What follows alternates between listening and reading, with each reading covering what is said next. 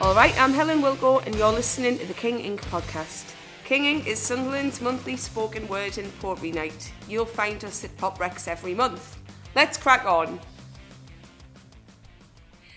An Education by Helen Wilko. She is an anomaly in her family. Her eyes are brightly buried in books, handwriting uncannily.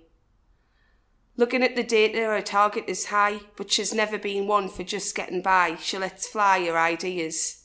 Sometimes rolled eyes emerge from her peers, which is one of the many reasons I stand her corner. They're all my bairns. Some days, though, watching one grow makes you sparkle in your chest.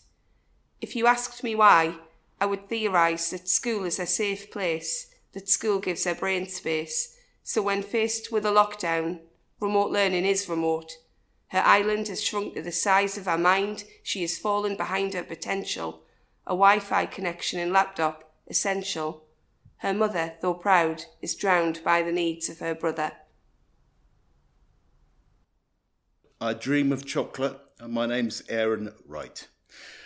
I dream of chocolate, sausage and egg, a fish finger sandwich with crusty white bread, yolk that's so runny with lashings of sauce. You know, it sounds funny, but I could eat me a horse. Dieting hard, losing weight by the pound, shifting the lard, I'm gaining good ground. But nothing can stop my hunger for sweets. I'm caught in the hot with those sugary treats.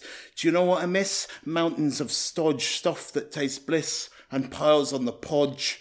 Sugar and cake are things that I crave. These things, they make my mind misbehave, and making you slim makes things a misery. Life in the gym can be so derisory. So, closing my eyes, I think of the scran. Makes me realise I miss pies and flan. Gone are the days of stuffing my face with pizzas and pasties and massive cream cakes.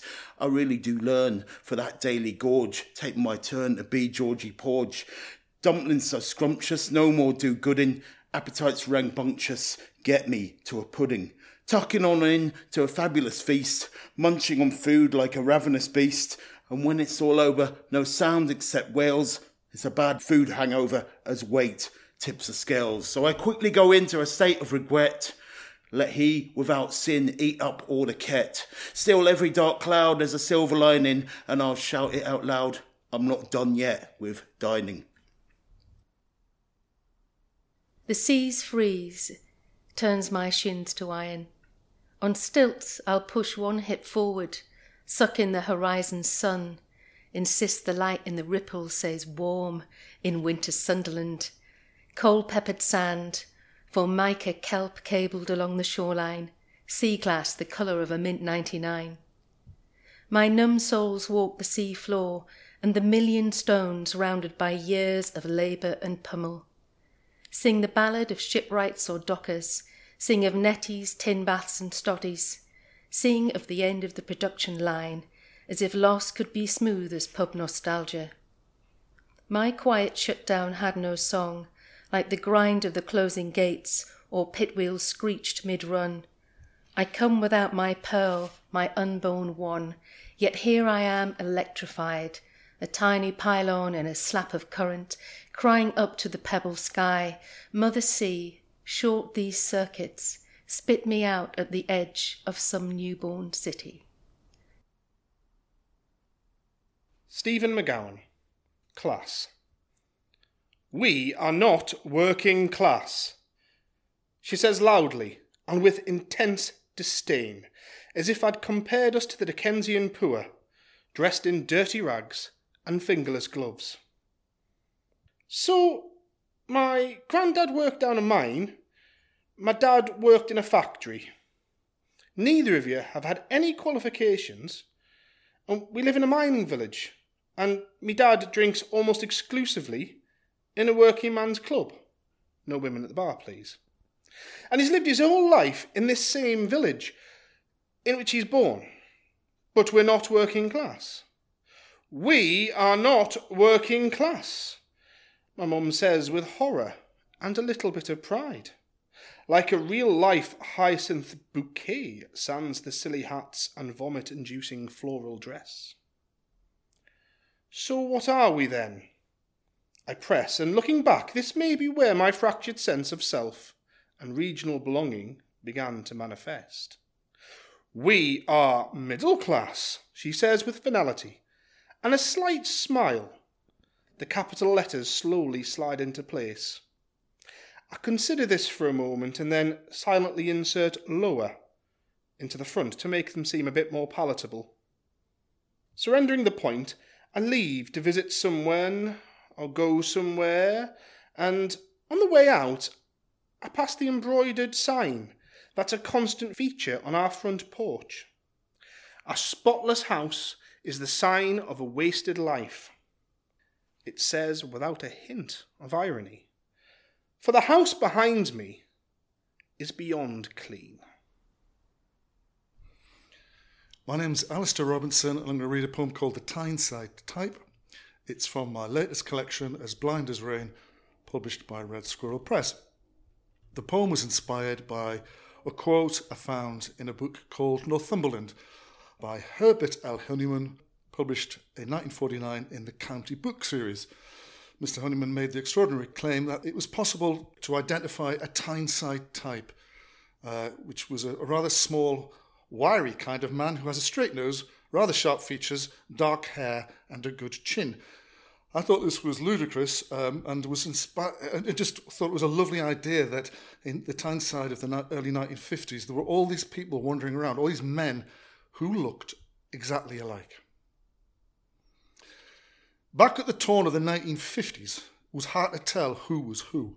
I was always confusing me Dar with me uncles George, Bill, Dave and Sam, and all of them were identical to Mr. Brown next door, Mr. Stevenson 2 doors up, me friend Peter's dad at number 72, the bloke at the greengrocers, that man who was an inspector on the buses, and all me school teachers, except for those that had come from London or Liverpool or Middlesbrough.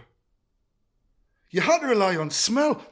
I knew me Dar because he smelt of rusty bicycles, and Mr. Metcalf, me form teacher, who was from Wild's End, had a kind of aniseedy tang.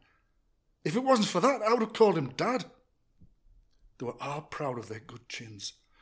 You'd see them admiring them in shop windows and getting them polished at the barber's, and you could have peeled an apple on their cheekbones or opened a tin of condensed milk with their noses. None of the blokes was very tall, but there wasn't an ounce of fat on them. They looked like they were made of flex. Once, we went to Birmingham, and all the men there were the same as each other as well. Every one of them was 5'8", had really prominent elbows, and walked with a bit of a limp. And my friend had been to Norwich, and he said that all the men there were really tall and had curly hair. There used to be a Frenchman who came round the houses selling onions from his bike. He wore a stripy T-shirt and a beret. They said the only reason he came to England was so that he could stand out from the crowd. This poem is called Hurry. When I was a kid, there were women who scuttled along like blackbirds under a hedge.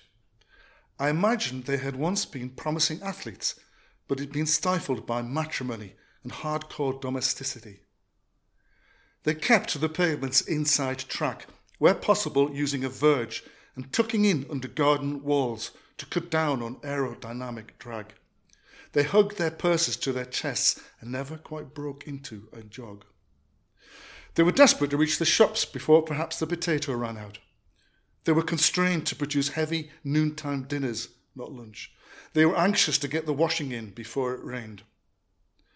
Now you find them, liberated by widowhood and anchored lightly by West Highland terriers. But old habits die hard. They get twitchy when their dogs pause to poop, are tempted to pick them up and run. Thanks for listening to the King Ink podcast. If you'd like to see the live show, sign up for an open mic, or contribute to a future episode of this podcast, you'll find us at Pop Rex every month. In February, we'll be meeting on Wednesday the 8th from 6 till 9 at Pop Rex in Sunderland. In the meantime, you can find us at King Ink Spoken Word on Facebook, at King_Ink_Poets on Twitter, and at King_Ink_Spoken_Word on Instagram. King Ink was produced by James Whitman with contributions from Helen Wilko, Aaron Wright, Liz Dean, Stephen McGowan, and Alistair Robinson.